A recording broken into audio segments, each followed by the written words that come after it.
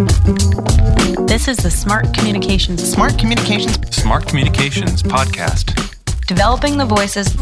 Developing the voices of determined nonprofits. Brought to you by Big Duck. I'm Sarah Durham, and welcome back to the Smart Communications podcast. Recently, in early July, I wrote an article on Advomatic's blog called Facing Drupal 7's End of Life Like a Tech Rock Star, a Nonprofit's Guide to Success. I wrote this piece because I have been talking to a lot of organizations who have websites that are facing some sort of end of life. They're on an old or unused content management system, maybe a proprietary system. They know they need to make a change. Maybe they were thinking of making a change this year, but with the recession that's going on, with the pandemic, this is just not the year to undertake a massive website overhaul. So I wrote this blog specifically with Drupal 7 in mind, because Drupal 7 is a content management system that a lot of larger organizations use, and getting out of it is going to be a pretty big deal. And that's something that's going to happen at some point soon, because the Drupal community will no longer be supporting certain aspects of Drupal 7. But I think that the lessons in this article are sort of universally applicable whenever you are anticipating a really big project that you know you've got to do, but you just don't see how you're going to do it anytime soon. So I want to unpack the process of tackling these kinds of projects in the hopes that it will give you kind of a roadmap for how you might undertake big initiatives that you know you need to do, but you just can't get started yet. The first step is to go from abstract fear to tangible plans. You know, there's always that sort of ideal world fantasy, like, boy, this is really the year we have to rebrand, or this is really the year we got to change our website, or we got to, do this or do that. But it's not always realistic to do it. And when it's not realistic to do it, there can sometimes be a tendency to want to put your head in the sand and hide. Like if this is the year you should do it and you can't, don't just ignore it. To get started, make sure that you and your team have a clear understanding of the implications of living with it. And one way to tackle that, whatever it is to facilitate a conversation within your team about the issues that you're facing. So for instance, right now, if you had a Drupal website, you might be facilitating a conversation within your website team about how unique and mission critical your website security is, for instance. And you might want to read some articles about Drupal end of life and discuss the risk or the exposure to your organization with that as backdrop. But you could do the same thing if you were thinking about rebranding, if you were thinking about a big change in leadership, to really discuss with the people who are most affected by it what the risks are of keeping things sort of as, the status quo. And next, get on the same page about what's holding you back. If it's a website overhaul, is what's holding you back money? Is it the time that it takes to do that? So get candid with your team about what's getting in your way so that you're naming it and you can face it more proactively. And then finally, in step 1, draft a pragmatic plan for your organization. So by this point, you've got a grip on what this project means for your organization, what the implications are. Your team has discussed it a little bit. So hopefully you have a sense of what's getting in your way and why you should do it. And you can start to map out a plan that hopefully takes the folks who need to support this project on a journey of understanding, and ideally keep them out of the weeds of this project if it's not a part of the job.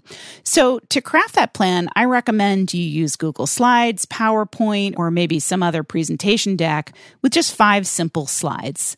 The first slide outlines the situation. So that's a sentence or two explaining exactly what's going on, why you feel you need to overhaul that website or rebrand or launch a new initiative. The second slide is the risk for your organization. And that's just a sentence or two explaining what the implications are for your organization. In other words, if you do this, what are the benefits? Or if you don't do it, what are the risks? Oftentimes, when we talk about value proposition, you think about pains and gains. So what's the pain for your organization or the gain for your organization? That's slide number 2. Slide number 3 outlines the options. So those might be the top 2 or 3 options for your organization specifically. What could you do to navigate this situation? And don't go into too much detail here, but just list the top viable options. The 4th slide is your recommendation. What do you think is the right way to proceed given the pragmatic realities of budget or timing or resource allocation? In other words, which option is the best and why do you want to fight for it? And the last slide might be a proposed timeline. Map out a high-level timeline detailing when decisions have to be made and what actions should be taken in order to fulfill your recommendation. If you can't say it all in a few slides, maybe use the notes area to add examples or details if necessary.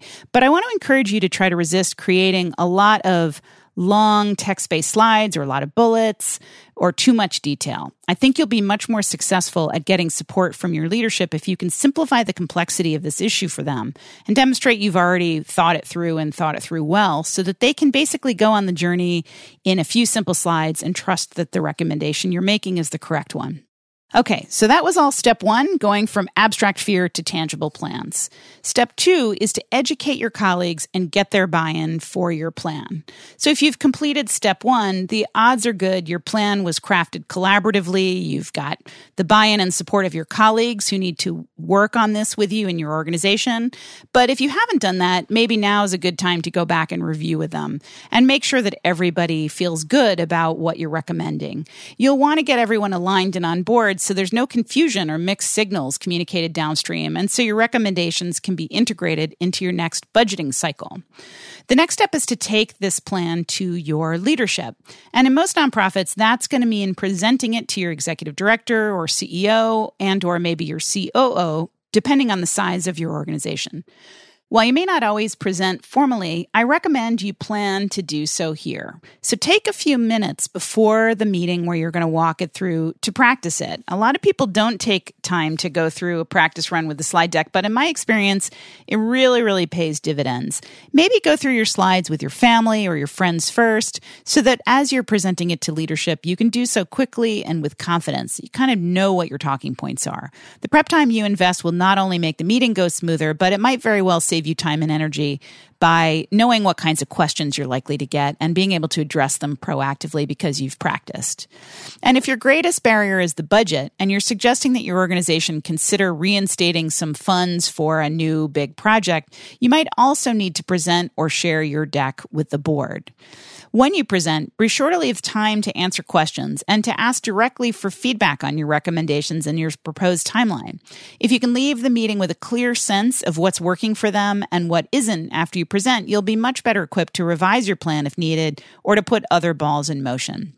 And if you're presenting your plan via Zoom, consider recording it. If you're able to get through your presentation in 10 minutes or less, sharing the video with colleagues or board members might be a faster and easier way to educate and build buy-in for your plan with other people. So that was step 2, educating your colleagues and getting their buy-in for your plan. And step 3 is keeping it top of mind. Experts have studied and written about the importance of repetition in reaching and getting people to remember things. Take a page from their playbook and plan to repeat your concerns, your suggestions, your recommendations, and your timeline proactively. Consider setting reminders to follow up with your colleagues at key decision-making junctures. Bring your plan up again in management meetings. Ask for updates from people, or whatever feels appropriate to you based on your own organization's culture and practices. A key moment to keep your recommendations top of mind will be when your organization is budgeting for its next fiscal year.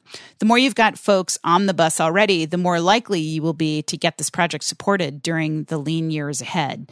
And I think oftentimes people don't get key projects supported because even though there was momentum or buy-in or appreciation for the ideas in an upfront meeting, so much time passes between that conversation and the moment where the budget is set or final decisions are made that people lose the thread. So keeping it top of mind is going to be key to making sure you get what you need in terms of the most realistic path forward. The final and best step of all, step number 4, is to sleep well at night. Regardless of whether things turned out exactly as you hoped, whether you got the budget, whether the recommendations were fully embraced, you're going to sleep better at night knowing that you proactively addressed whatever this project is and led your organization through a thoughtful process to manage it, that you didn't just put your head in the sand and say, well, the budget got cut. There was nothing I could do. You might even have inspired your colleagues to see your leadership and your management skills in a new light too. So just to recap one last time, step 1, go from abstract fear to tangible plans. Step 2 is educate your colleagues and get their buy-in for your plan. Step 3 is keep that plan top of mind. And step 4, sleep well at night. I look forward to hearing what you recommended and how it pans out. Don't hesitate to email us and give us your feedback on this podcast. Let us know what you'd like us to be talking about or who you'd like us to be talking with at hello@bigduck.com. Are you passionate about nonprofit communications? If you are, Big Duck has other resources you might enjoy besides this podcast. Visit bigduck.com and just click on Insights to download one of our many free ebooks. You can also find 2 books by Sarah Durham about nonprofit communications on Amazon.com. The first is Brand Raising: How Nonprofits Raise Visibility and Money Through Smart Communications, which explains what nonprofit branding really means in simple, mission-driven terms. The second is The Nonprofit Communications Engine, a leader's guide to managing mission-driven marketing and communications. It explains what nonprofit communications teams can actually deliver and what they need to be successful. This is the Smart Communications Podcast, developing the voices of determined nonprofits. Brought to you by Big Duck. Big Duck is an agency that puts smart communications in the hands of nonprofits.